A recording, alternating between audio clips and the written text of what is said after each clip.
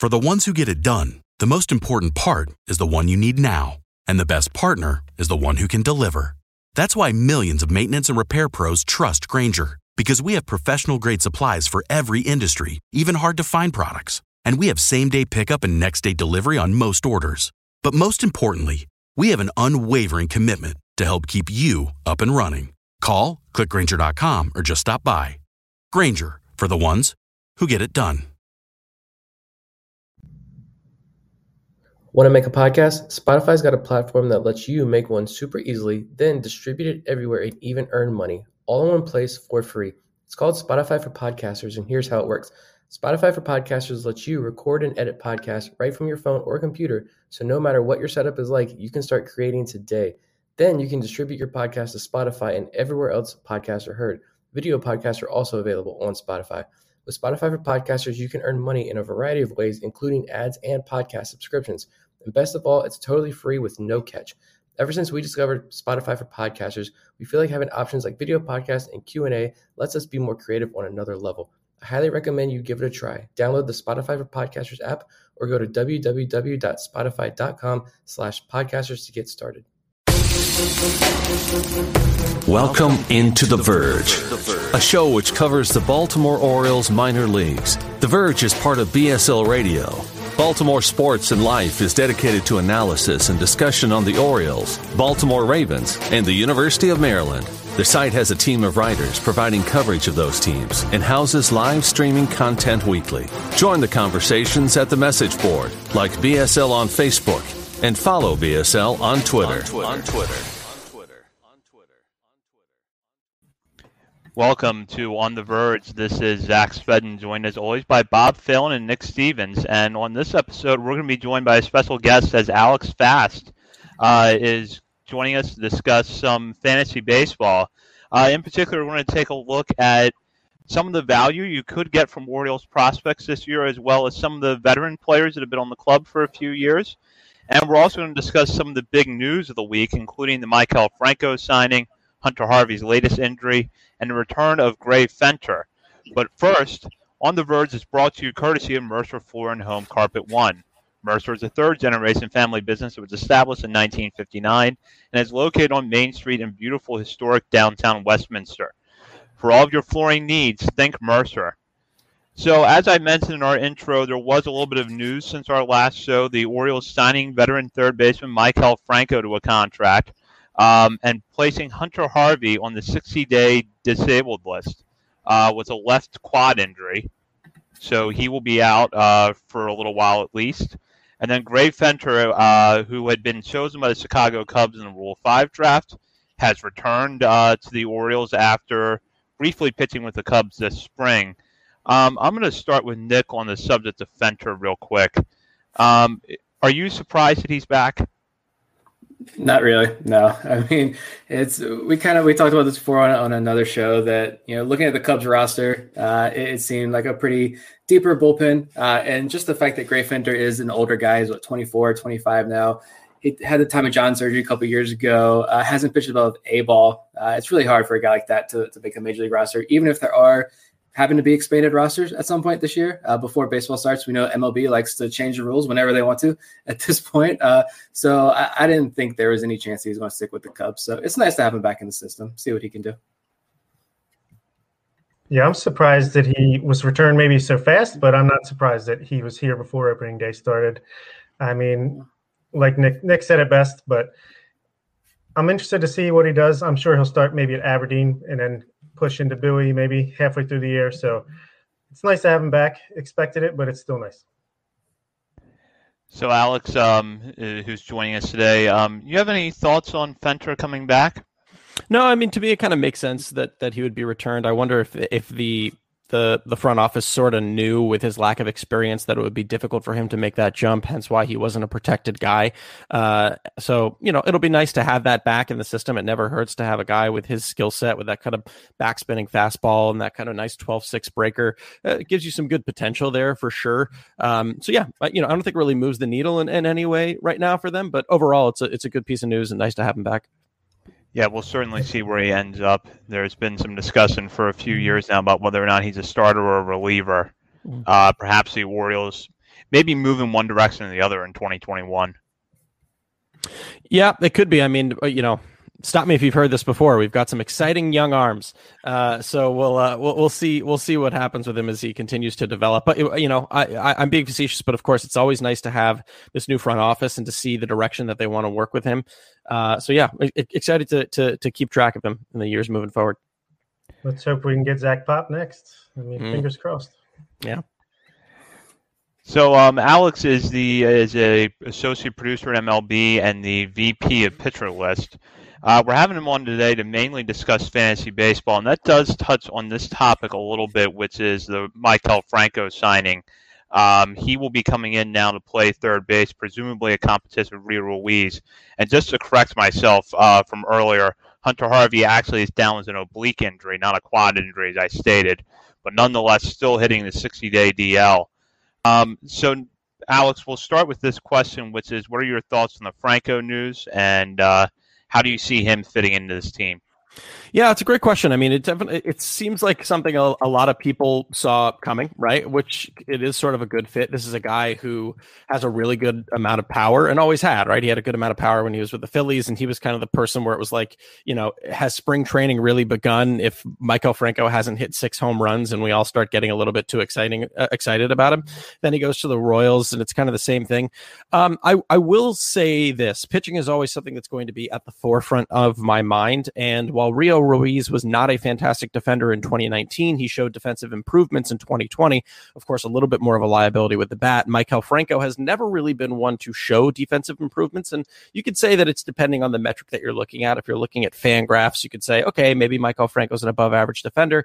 If you're a little bit more into StatCast and the outs above average metric, he's really never been a very good third baseman defensively, and he kind of continued that in 2020, and that worries me a little bit more for John Means and what that could mean for, trying to induce ground balls with that changeup.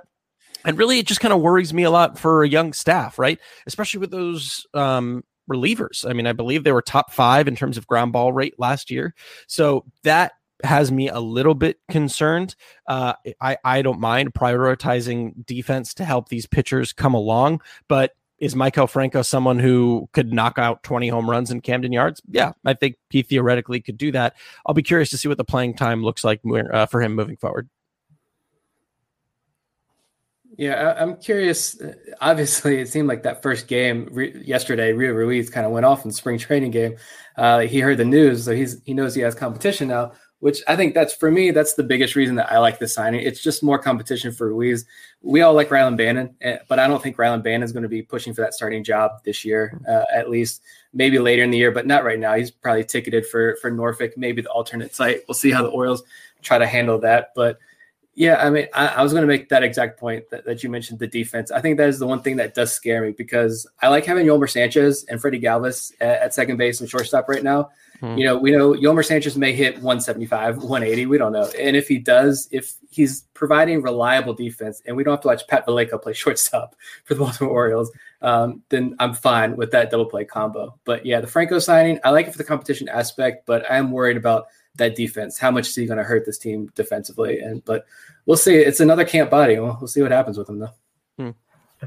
Yeah, there was a lot of debate on Orioles Twitter this week about this signing, which a little more than I actually thought there would be. I mean, to me, I was like, it's probably going to be relatively cheap, and it might not even be guaranteed. Turns out it's an MLB deal, but he's able to start in at least the alternate site for the first 2 weeks, since he got a late start, get his feet wet, get warmed up.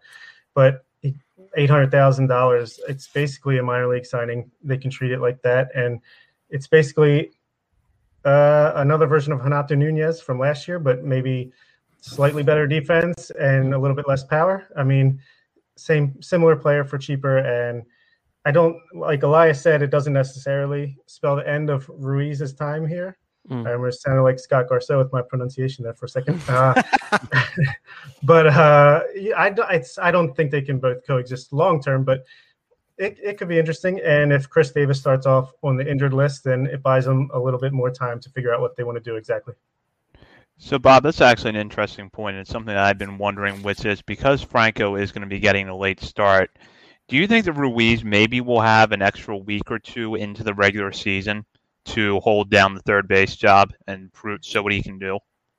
Yeah, I think he will. I mean, I don't think that is enough sample to really definitively put his mark on it. But, if he starts out hot and maybe they just want to keep riding that hot hand, at least show that his great defense that he showed in the beginning of last year, maybe he can bring that back. He kind of slacked off on that towards the second half. And his BABIP, it was always low the past couple of years. So maybe if the luck turns his way, maybe he can kind of latch onto that. And I almost said Nunez. Franco can be more of a DH first base kind of option or a bench guy, but he's going to have to get off to a hot start, I think. Yeah, there's actually a piece on Fangraphs. I don't know if you guys read this about the Orioles signing Franco, but in the one part that I kind of liked was that they said, Franco has that name recognition across the league. And so if he does get hot, maybe this is somebody that Elias can move in a couple of months at the trade deadline. And maybe you get a couple, maybe like a Rockies type deal with the Miguel Castro last year, or Michael Givens deal last year, Miguel Castro to the Mets. But you get another one of those types of deals. And again, it's not a huge improvement. It doesn't move the needle, but maybe it raises the floor of the farm system down the road just a little bit more. So that's actually a really good point too, because theoretically, I don't think a Rio Ruiz or a Pat Valaika or whomever he would be taking at-bats away from is necessarily an integral part of the Orioles' plans for the next 2 or 3 years. So while us as Orioles fans are looking at this really practically and more so in the now, thinking like, oh, well, there was actually some promise there, front office obviously thinking a little bit more down the line. So that's a really, really great point. Now, the other part of the transactions for this week is Hunter Harvey. The good news is that it's not an arm injury, but it is still yet another setback for him. Alex, are you at this point concerned that Harvey's just, lacking a better term, done? Yeah, I mean, it's just so sad. He's a guy that I think we've all been looking forward to for many, many years. And then, the first surgery happens and then we're waiting and we just want to see it happen. And then, we see the promise of the velocity that it's still there. I think I wouldn't necessarily say that he's done. He's still young. So I'm not going to say that he's done. And this is an injury that he can come back from. But I think what we need to keep in mind, especially for fantasy players who are interested in, we're always trying to hunt the waiver wire for saves. Even in the games that I was listening to where Hunter Harvey appeared most recently, the command is still an issue for him. You know what I mean?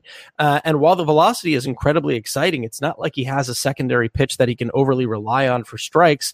And the fastball isn't quite there command wise as well. So I didn't think he was even going to break camp really as the closer, although I would be surprised if Hyde even named one. So I think, what really stinks about it, and I genuinely wish him the best because he's a fun guy to watch pitch, is when he comes back and he is healthy, it's not like he can immediately hit the ground running. It still seems like there are things that he needs to work on. So yeah, I wish him the best. I don't think he's done, and hopefully we can see him perform around the All-Star break. To me, he's done as a future closer, cemented, put it in ink. Like he kind of looked like we might have had hope for when he first came up in 2019. But I think, whatever he can give you at this point is just kind of icing on the cake. I don't think you can really plan on him being an integral part of the bullpen going forward. If he can manage to finally get healthy, stay healthy, get that high 90s and splitter going, that combo going, then, hey, all the better. That's great. But I just don't think you can bank on it anymore. Yeah, I'm always just amazed every time I look up Hunter Harvey for anything. I mean, the Orioles drafted him in 2013. So, I mean, I was a year out of college at that point, and now I'm married with a kid and changed jobs and just all this stuff. And Hunter Harvey is still, Fangraphs still has him on that prospect list. I mean, that's something I think we've debated. Is he still a prospect or not? Has he met that eligibility or not? I'm not entirely sure. But he's borderline there. But this is a guy who's still, though, for all those years, he was on the top 30 Orioles prospects list pretty much everywhere you looked because of the potential. And it is sad. I think that's the best way to put it. I wish him all the best as well. I hope he's not done, but it's just injury after injury after injury. And you got to feel for him. And Nolan Reimold of pitchers. Oh, wow. Yeah. Yeah, that's actually a pretty spot-on analogy, unfortunately. Before we really get into the fantasy baseball talk, I do want to put this out there, which is that we all know the development we've seen with the Orioles bullpen over the past year and the fact that there could be more depth coming up from the minor leagues this year with guys like Isaac Matson. Do you think that makes it harder for Harvey to find a set role in the bullpen when he does come back, or do you still think that there might be some high leverage innings for him once he's off the injured list for a little while. I mean, the clock's rolling for him, right? And I think they're going to want to really take care of those young arms, and they're really going to want to make them a part of their future. So I think as soon as he is fit, they will try and find a plan for him. You know, he'll be a guy that comes in the sixth inning in a blowout for the first couple of weeks, and there will be a few of those. So he'll get plenty of work. But yeah, I would still think he would leapfrog some of those guys, if not just for service time stuff. So now we're going to get into the fantasy baseball portion of the show. It's really what we have Alex on for tonight. And as mentioned, we are going to get into prospects, but we're going to start off with some players that are a little bit more established, and we're going to stick with the bullpen, as I know Bob has a question here for Alex. Yeah, I know the Orioles are stacked with fantasy, relevant players, but I want to start out in the bullpen where they actually might be kind of relevant. They had some success there last year, but who do you project to be the most valuable pitcher out of the bullpen for the Orioles this year? Is it a Tanner Scott who really came out, kind of showed it what we thought he could be last year finally after a lot of disappointing seasons, or maybe Cesar Valdez, an older guy who just throws a dead fish up there and seems to strike everybody out? Yeah, that's a great question. And, I kind of love teams like the Orioles when it comes to fantasy value in terms of relievers, because what I don't think people realize is that teams that are poorer still get a fair amount of saves. Like every once in a while, you'll see the Detroit Tigers be in the top 10 in saves. You'll see the Kansas City Royals be in the top 10 in saves, because while they don't necessarily have as many opportunities as the Dodgers or the Yankees or the Rays, they have one guy that they're going to go to, and that's going to be the guy who's going to get the bulk of those. Now, Brandon Hyde seems like he has moved away from that capital C closer a little bit more. But the one person that I was projecting, even when Hunter Harvey was healthy, is Tanner Scott. I think when it comes, I do like Cesar Valdez. I don't think he necessarily has the velocity for them to consider him an actual closer. I think that change up the dead fish, as you brought up, is absolutely fantastic, and it's a lot of fun to watch. But I imagine him more as the fireman leverage role coming in the 7th or the 8th. Tanner Scott, I just think is really exciting, not only because we've seen, a tick up in velocity actually in spring training. I think he's actually sitting at like 98 right now, which is awesome to see. He's got a really unique fastball slider combination.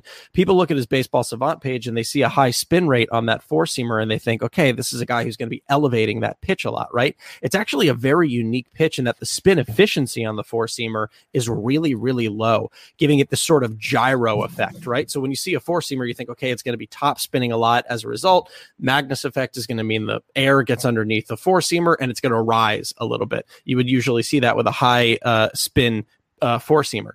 Tanner Scott, high spin, low efficiency, gyro spin, which means it's spinning almost like a washing machine. They also call it bullet spin, and he can have a lot more success locating at the bottom of the zone with the pitch, which makes his slider even better. So he can just shoot knees all day with that four seamer coming in at 98 miles an hour. It makes that slider really, really effective for him. I just think that's a really fun combination to have in a closer. It really would not surprise me if Tanner Scott got 15 to 20 saves at the end of this year. So he's the guy that I've been, and also, like I said, no one's paying attention to Tanner Scott. If you go talk to anyone who's not a Baltimore Orioles fan and say, what do you think about Tanner Scott? They're not like, oh, I could talk about him for 30 minutes. Yeah. Who's Tanner Scott? Yeah, exactly. So yeah, that's kind of my view when it comes to the closer situation, how I feel about Tanner. Cool. Looking across go ahead, Nick. I was going to say, it's interesting because I feel like Orioles fans have been waiting for 3-4 years to see Tanner Scott have the season he did last year. So that is awesome that the rest of Major League Baseball is sleeping on him a little bit, maybe. Definitely.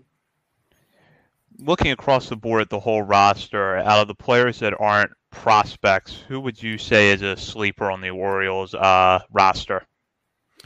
Yeah, that's a great question. What's kind of exciting about the Orioles, the way that it kind of happens with the Orioles, in my opinion, in terms of fantasy, is the hitters are, I think, actually valued okay. Anthony Santander, Trey Mancini, and Ryan Mountcastle are all top 50 outfielders currently by NFBC ADP. And I think that's about appropriate. I think technically DJ Stewart, if he does get healthy and get the playing time, could be a nice kind of steal a little bit there. I think when it comes to sleepers, it's really always going to come down to pitching, right? guys in fantasy are going to like the hitters because they're hitting in Camden Yards, and they're going to fear the pitchers for the exact same reason. So I think a guy like, I know we're going to talk about John Means, is someone that can be slept on a little bit more. People who I think do a lot of research know that he's a little bit of a sleeper this year, but I think he kind of falls privy to the like, oh, pitcher for the Orioles, he's not going to get any wins, he's not going to be any good. And that's not necessarily the case. I do think still that there is some sleeper potential in Keegan Aiken and Dean Kramer. We'll get to them, I know, in a little bit. But I would say overall, the people that the fantasy community might not be taking seriously enough is the pitching staff. Good to know. You mentioned the outfielders there, and I want to talk about Santander for a second. Going into last season, I kind of viewed him, and I talked about it on this podcast, I like him as a really good fourth outfielder, switch hitter, a guy that can play all three spots. He can play center field, in a pinch. You don't want him there, but if you need him in an emergency, he's done it before. Doubles, home runs. But last year we saw, the walks go up, strikeouts were down, weighted on base average was up, top 45, I think, top 50 in the league last year in that category. He only had 150, 160 plate appearances. So again, small sample size.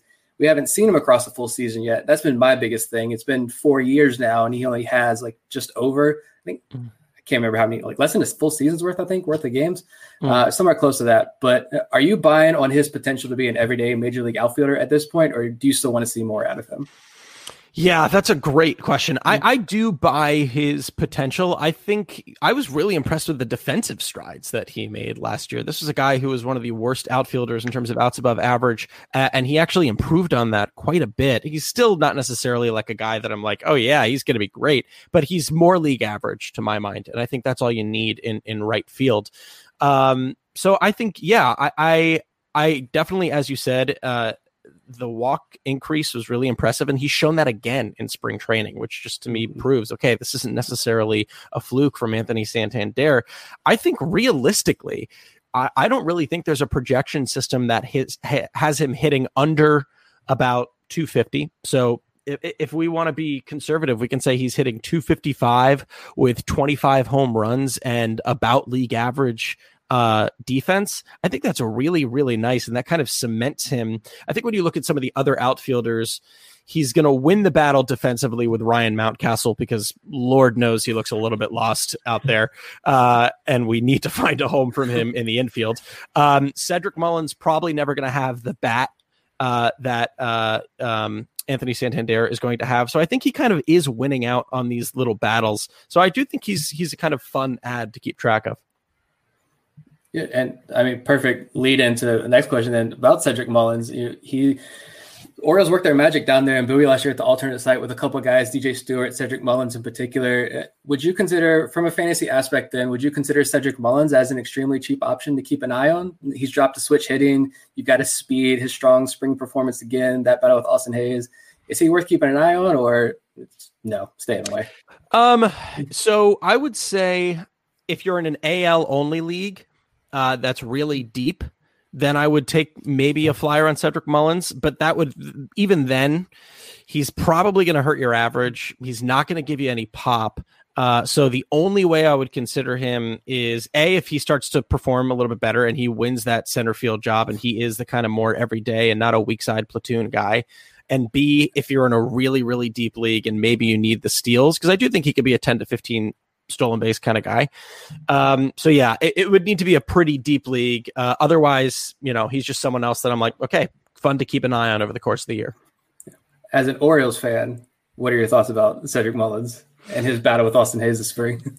I was so excited to see Austin Hayes that I was kind of like a little upset to think that he might be losing out on those opportunities.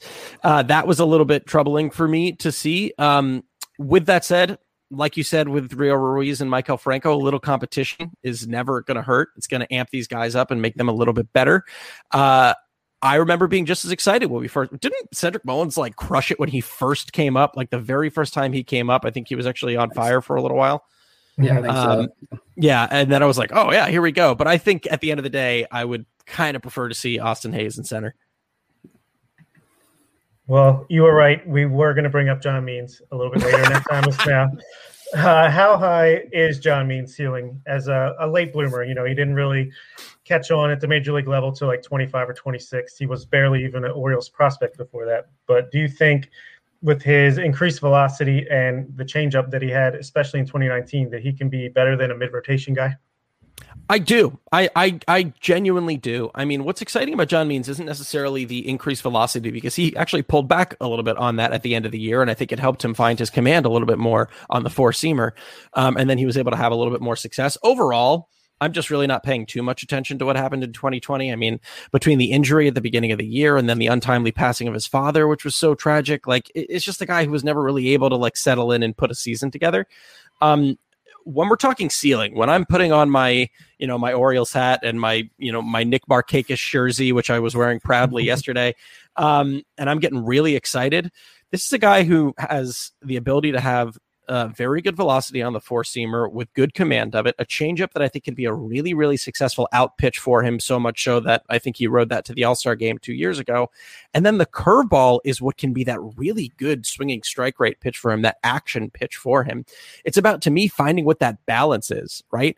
Is he going to be like a 33% kind of guy and just mix in all three of them as much as possible? Is he going to be someone who saves that curveball for 2-strike counts, or is he going to use it to maybe get ahead in early on in the count and throw first pitch strikes with it?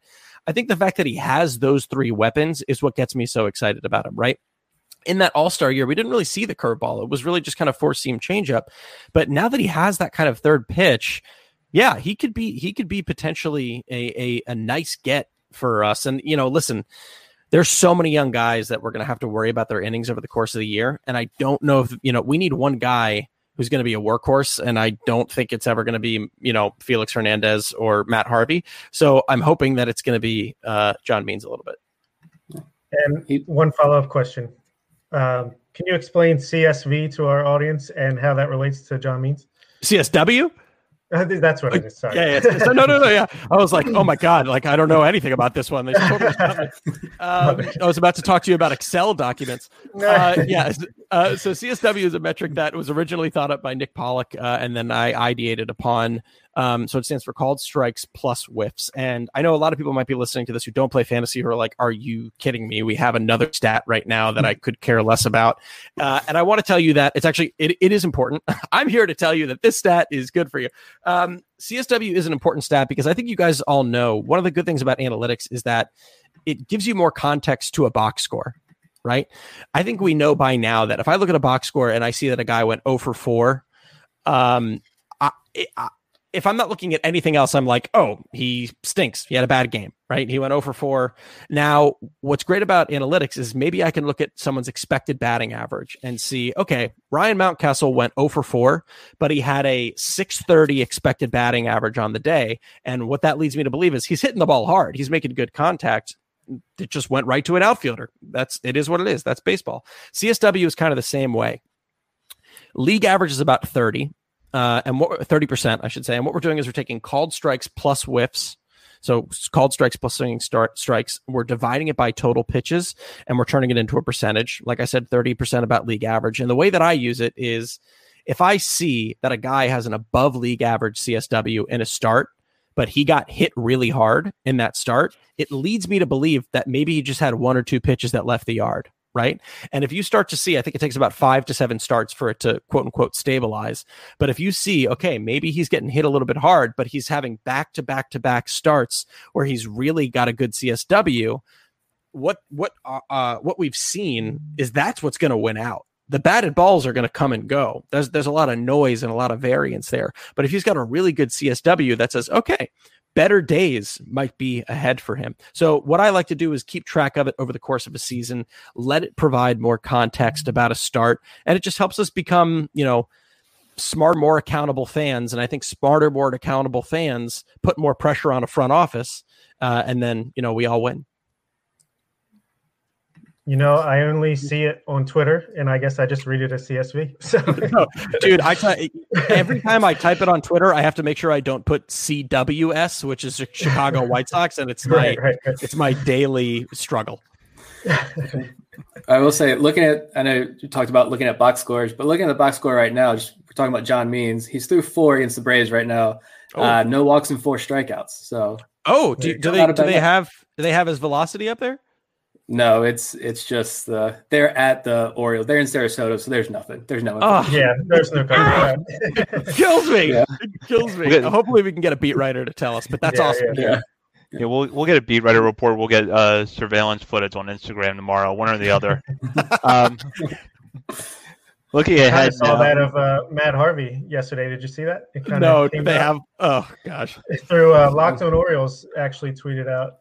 It was a clip of Harvey's fastball with the slider combination. He was 96 with some really good movement. So maybe he's not toast after all. Very interesting. So turning our attention to prospects now, where do you stand on Ryan Mountcastle as a fantasy player this year? Where would you put his stock?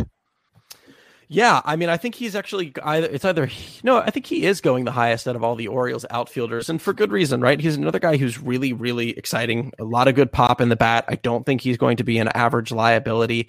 If I'm being a little more pessimistic about him, it's like we brought up. The only thing that's going to lose him playing time is that defense, right? I understand it's sunny out there in the outfield down in Sarasota, but I've just seen him misplay a lot of balls, and I'm really worried that maybe Chris Davis takes away some of his at-bats at first, or maybe Maikel Franco takes away some of his at-bats or something. I hope that doesn't happen. That's my one concern with him. I think offensively, he's got more than 20 home runs in that bat. And like I said, he's not an average liability, but yeah, that's the one thing that I'm worried about. I personally think he's fine at first base. I saw him at first base in the Arizona Fall League, and I was like, oh yeah, this is serviceable. This is totally fine. But listen, I mean, there are some things we need to take away from spring training. They clearly want to try and make that outfield work for him, right? They clearly want him to be sort of a left fielder, and maybe they'll continue to do so, but all it takes is a few botched plays, and hopefully he'll be at first. But yeah, in terms of just offense, I think he's a nice bat. I'm glad you made that comment about his defense, though, just because I said the same thing. I watch a lot of Norfolk Tides baseball, being from the Norfolk area. And yeah, at the beginning of the year, you saw him going through the motions in his head as plays are developing and going on. And then by the end of the year, though, right before they moved into the outfield, he really seemed to get it, and it was fine. I think he was serviceable as well. I don't know why the Orioles keep moving him around, but hopefully he's full-time first baseman in the future. Yeah, I mean, I don't. Go ahead, please. I was just going to say it's interesting because he'll make the occasional nice little play. Like he kind of robbed a home run earlier in spring training. He had that nice run and play last year in the outfield, but then he'll drop a lazy fly ball. So it's weird. Yeah, it is weird. I always wonder too if those nice plays are would have just been routine for any other outfielder, and because it's him, it's yeah. And I don't know, there are certain things that happen behind closed doors that we're never going to know about. I don't know what the incentive is from the front office to play Chris Davis. I don't know if they think okay, everyone knows that it's not the best contract. We don't really have to force it and play him. And I don't think any Orioles fan would really mind that. You know what I mean? So I'm curious to see how that's going to unfold over the course of the year. Yeah, for sure. The two pitchers that came up last year and really had a big impact in the starting rotation, Dean Kramer and Keegan Aiken, both are prospect eligible coming into this year. Both look like they're ticketed for rotation spots right now. Would you take a flyer on them late in the draft, or would you kind of see how they start off the year and see if you can pick them up on a waiver wire? It's a great question. It's something I've actually been struggling with a lot. I just released my top 100 a couple weeks ago. I'm about to release my revamped top 100 on Friday, and it's tough for me because I got to take off my Orioles hat. Okay, what are they actually looking like? Are they going to be serviceable? And I do believe that they both have a lot of upside. When it comes to guys like that, there's a great point that Nick, the CEO of Pitcherless, makes, which is, well, what's their schedule to begin the year, right? For these guys that have high upside, they can also get burned real bad. So the reason that I'm leaving them on the waiver wire to start the year is because both of them are getting the Red Sox and the Yankees first. You know what I mean? And those are not two teams that you can really figure it out against. I don't want people to figure things out against Aaron Judge and Giancarlo Stanton and JD Martinez and Xander Bogaerts. With that said, that means that whoever did draft them could theoretically drop them after that first week. And that's when I'm a little bit more interested in picking them up. Dean Kramer, I really want to see what that cutter looks like and if that can be a solid improvement for him. I love the fastball curveball pairing. Keegan Aiken's got a really sneaky good four-seamer. It doesn't really have that velocity that you want, but it's got really high what they call Bauer units, which is, even though it's got low velocity, it's got a lot of efficiency for the velocity that it has. And I think that's why he can have, I mean, he had like a 15% swinging strike rate on that four-seamer last year. And the fact that he's throwing it at 92, you just don't see that nowadays, right? You see high swing strike rates on high velocity. So I think there's some really fun promise there. But yeah, that beginning schedule has me a little bit scared and looking elsewhere for some more upside plays to start the year. Nice. My thing with Kramer is I loved what I saw, and going up against the Yankees, he went up against the Yankees back to back in his first two starts, right? Was that? I think that was Kramer. Yeah. Yep. He just doesn't throw first pitch strikes like at all, it seems like. So I'm anxious to see if he can start getting ahead of batters. We see just how lethal he can be, and I'm excited to see what he does this year as well. And sticking to the starting pitching topic, what do you? Who do you project to be a solid rotation candidate out of the next crop of starting pitching prospects along the lines of Michael Baumann, Zach Lothar, Alexander Wells, Kevin Smith, Bruce Zimmerman, so on, so forth? Yeah. I mean, it's such a good question. I think it's difficult not to get really excited about Grayson Rodriguez. Like, Grayson Rodriguez could genuinely be one of our best pitching prospects.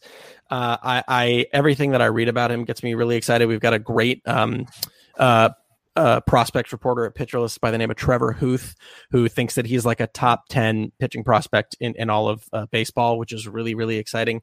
That changeup that he started reincorporating into his arsenal, I think is really, really exciting for him.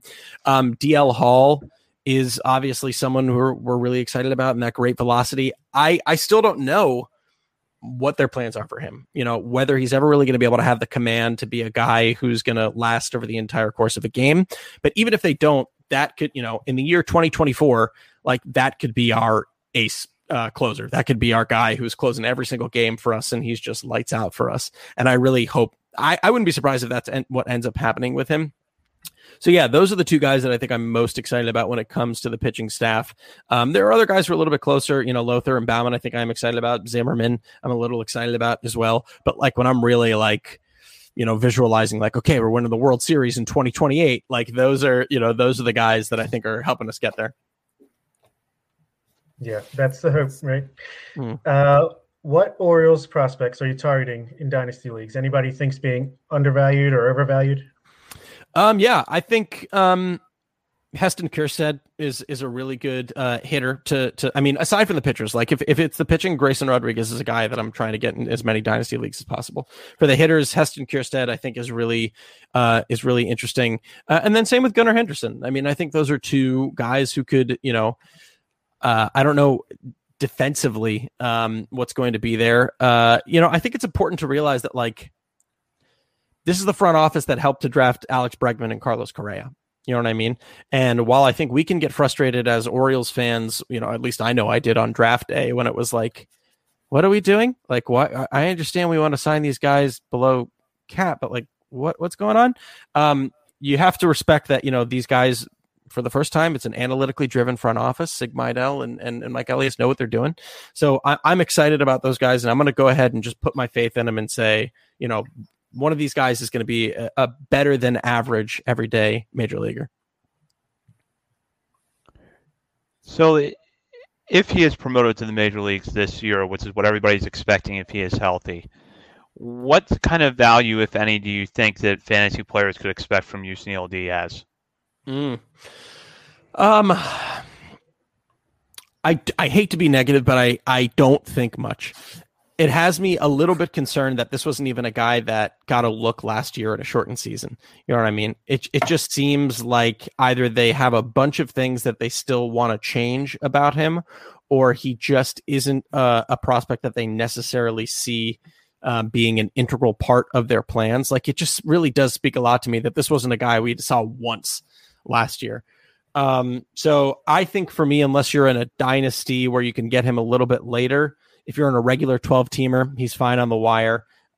He's a guy that, like, every once in a while, if you're in a 12 teamer, even actually in all leagues, go to MILB.com. You know what I mean? Sort by OBP, sort by home runs, sort by average, more so OBP and home runs, I think.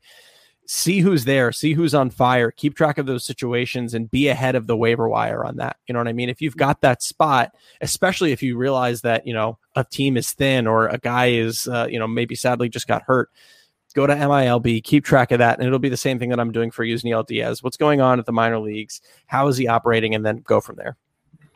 Let me ask you this. If the OBP is good around, let's say, mid-June, beginning of July, the OBP is good, but the power numbers aren't great, would that give you pause? Yeah, I think so. I mean, I just think because in a fantasy league at that point, what is that going to fill for you? You know what I mean? If your team is filled with Joey Gallows and Miguel Sano's, maybe that's okay.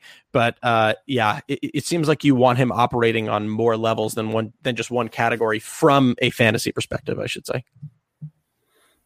Yeah, starting to get worried now. Eric Longenhagen was on last week and he was pretty low on him. So let's see. I'm wrong, Yusniel. I shouldn't have. You said it was Eric Longenhagen? Yeah. Okay. Yeah. I would take whatever I say too. Like with he's the genius. But I'm glad I agree with him. That's good to know. Yeah, it might be good to know, and that's good. But when both of you are down on Yusniel Diaz, it kind of hurts a little bit. Yeah, I mean, trust me. I this is who we got Manny for. Like, come on. Like, one of these guys has to, just so I don't go insane. So I'm with you on that. Yeah, but going off that, could you see if Yusniel Diaz doesn't end up panning out and he gets passed over by Kerstad and some of the other outfielders coming up in the system, as an Orioles fan, putting your Orioles fan hat back on, do you think there's enough there for Dean Kramer to maybe for Orioles fans to go back and look at that Manny Machado trade and say, okay, it was a fine deal? Or totally. No, without a doubt. Listen, even if Dean Kramer turns into a serviceable 4 or 5, Manny wasn't staying. We weren't paying Manny. You know what I mean? So if we can get that at a Dean Kramer, and he's even if he's an innings eater who's going to let some of the other guys rest and let them develop. I mean, maybe it's the eternal optimist in me, like we're all Orioles fans I keep talking about. But then I'm totally fine with that. I think that's fine. Let's hope it works out. Yes. Going back to also, I just saw a tweet here from Rock. We're going live with it. Tanner Scott hit 100 miles per hour on the stadium. Let's go. Let's go. There we go. Let's go. But talking about, I want to talk about Bruce Zimmerman for a few minutes. We touched on him earlier, but we saw him kind of show out a little bit last spring training. Only got a small taste last regular season, kind of up and down at the alternate site. So like you mentioned, kind of throwing away 2020. But he's back now dominating spring training. I think he got a lot of Orioles fans excited the other day when we were finally able to watch some Orioles spring training baseball. He put his slider on display. It was looking really good. Just how good is that slider from Bruce Zimmerman, comparatively speaking, to maybe some other pitchers around the league? And can his fastball be effective enough for him to hold on to a rotation spot for a couple of years down the road at the major league level? Yeah, I mean, first and foremost, like, how badly do you want to see a local guy succeed? Yeah. You know what I mean? Like, I think he's Ellicott City, right? Yes. Yeah. Yeah, and that's like right next to where I grew up. I grew up in Columbia and Clarksville, so like that's where. Like, I just want that so bad. Like, it's just so awesome to me. I think the last time I saw his slider in spring training last year, I was like, okay, this could be a really, really good pitch for him. And when I see the increased velocity from him this year, I think he's up to 94, right? Isn't he sitting 94 right now as opposed to 92 like he was last year? I think that's really, really exciting as well. And why I get excited about that personally is the changeup I don't think is great. I don't think it's a fantastic pitch movement wise, but I think every separation that he can get between that fastball and that changeup is going to be beneficial for him. So that increased velocity is really not just going to benefit the four-seamer. It's also going to benefit that changeup. Maybe it turns it into even more of an out pitch. So I think everything really does hinge then upon that slider and how consistently he can command that pitch, right? I think he needs it. He needs to be able to show that he can throw it for strikes, but I think overall it's going to be his action pitch, his swing and miss pitch. I'm not really sure about the curveball. I don't think it's a fantastic pitch. I don't think it's a pitch that has enough separation with the slider. I think it's just kind of a velo difference and not much more. But I think if he can show good consistency with that slider, maintain this increased fastball velocity, then he's a good 3-pitch pitcher who, as it stands right now, is a good solid 4 or 5. I would need to see improvements in maybe like a 4th pitch, or maybe improvements with a changeup if I were to think there was going to be another gear. But I think as it stands now, yeah, he can be a really solid back end rotation. I think they already said, too, they want to get him bulk innings, right? They want to get him. So I think from a fantasy perspective, he's a guy where, hey, we're playing a poor offense right now. Maybe we're going to Kansas City. We're going to Detroit, and Bruce Zimmerman's getting a start. Yeah, I'm all about that. So we're going to go into an Orioles focused lightning round with some questions here. And I'll start it off, and although I think, Nick, you actually want to take this question, right? Because you want to tell us the favorite Oriole that you like to watch? Yeah, just kind of who is your guilty pleasure Oriole to watch? Like for me, it's Sean Armstrong, and I can't tell you why. I just love watching Sean Armstrong pitch. I think he was kind of that nobody that everybody's just like, he's there, he's a reliever.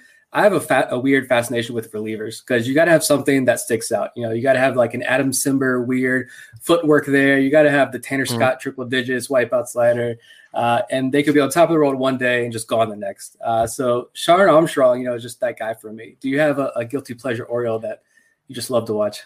Yeah, definitely. I think it's Cesar Valdez. Like it's just like a great story, and it's also like he's got one job and he does it well. You know what I mean? He's just that one weird dude. He's also like the guy that we're all going to be sitting at a bar in 25 years and being like, oh, how about him? You remember him? Like, yeah, that great changeup. That was so crazy. That's all he had. But, he threw nothing. But so I'm a sucker for dudes like that. Like the stars you can take or leave. We're always going to talk about them, whatever. But the dudes who are the weird relievers who pitched for 4 years and were above league average, that's where my heart's at. It's funny. Am I the only one that whenever Cesar Valdez comes in, I'm excited, but I'm also like, okay, this is going to be where the magic ends, isn't it? I'm just waiting for it to stop, but it just keeps working so far. Yeah. The old front office would hold on to those guys until the magic ended. I remember the Jim Johnson days being like, oh, why is this still happening? Now I'm curious if he gets traded to the Rockies for another top 30 prospect at this point. It could happen. It could. Just say. Yeah. He's done it before. Your favorite? Go ahead, Bob. Ahead, I was just going to say, I'll pick up the next one. Yeah. I guess we'll just go in order. Sorry, we didn't exactly line this up perfectly. But what is your favorite pitch in the Orioles system? But you cannot say John Means or Cesar Valdez's changeups. Oh, wow. What a great question. That's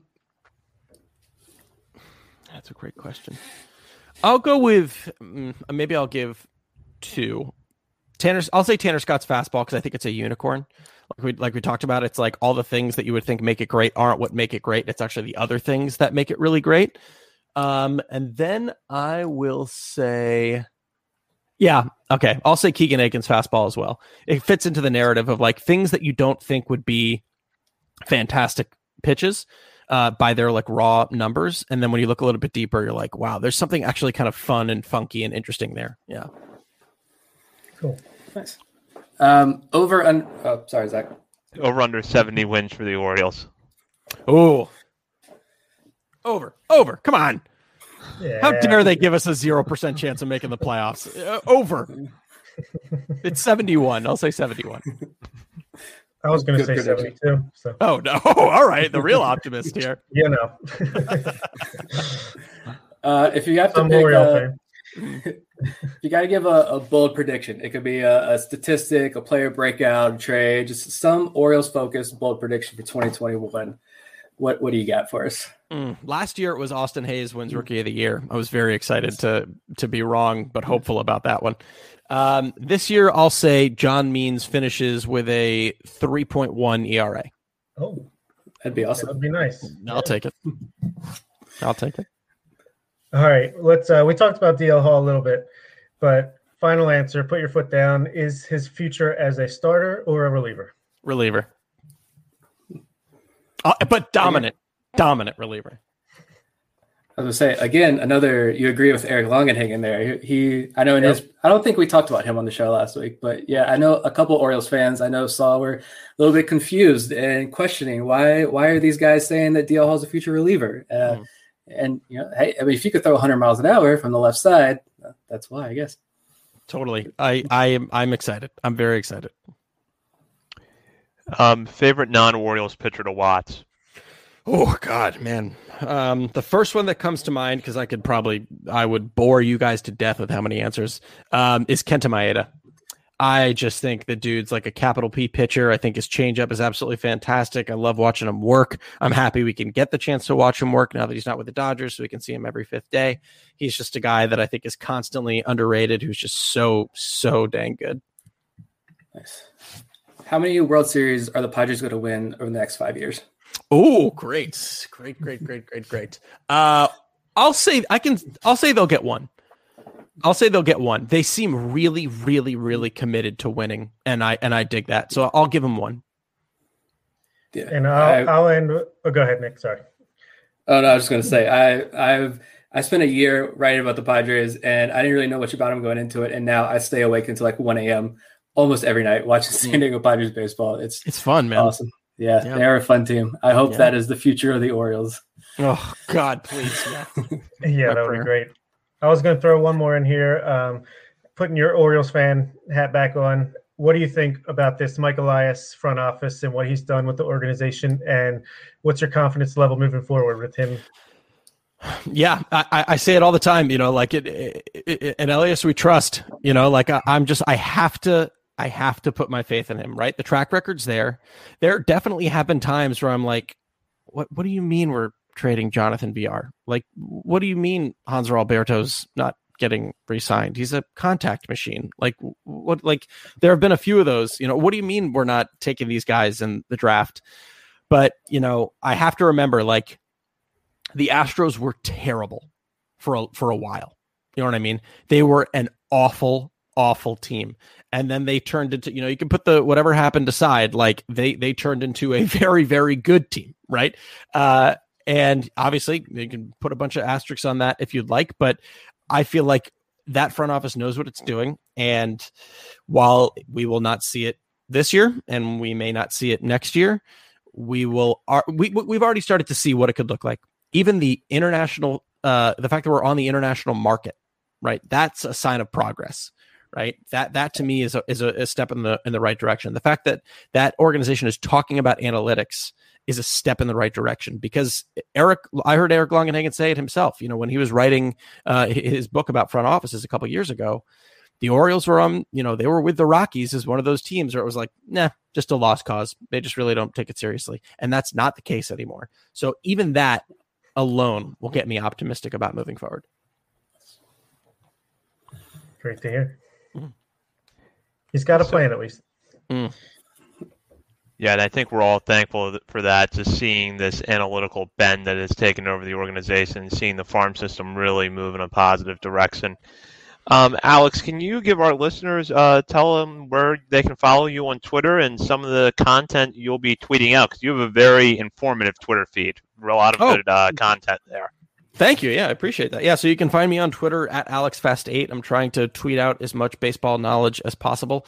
And then, I'm always on there and I'm always active. And the one thing I tell people, especially if they're new to sabermetrics, is like, ask any question. Like my goal is to spread as much knowledge about the sport as possible, because I love it. I could talk about it all day, every day. There is no such thing as a dumb question. Come talk about sports with me. I've got my new updated top 100 coming out on Friday. Really excited about that. For you Orioles fans, there will be some Orioles on there. So yeah, come chat with me on Twitter, and thanks for having me, guys. It's been great. Yeah, thank you so much for joining us, Alex. So you've been listening to On the Verge. You can follow us on Twitter at BSL On the Verge. Be sure to visit BaltimoreSportsAndLife.com to check out the latest coverage on the Orioles and Ravens, and a lot of really good March Madness coverage has been on the site this week. So also be sure to hop on the message board and join the discussion. Thank you to Alex Fast for joining us as our guest tonight. And for Bob Phil and Nick Stevens, it's been Zach Spedden. You've been listening to On the Verge.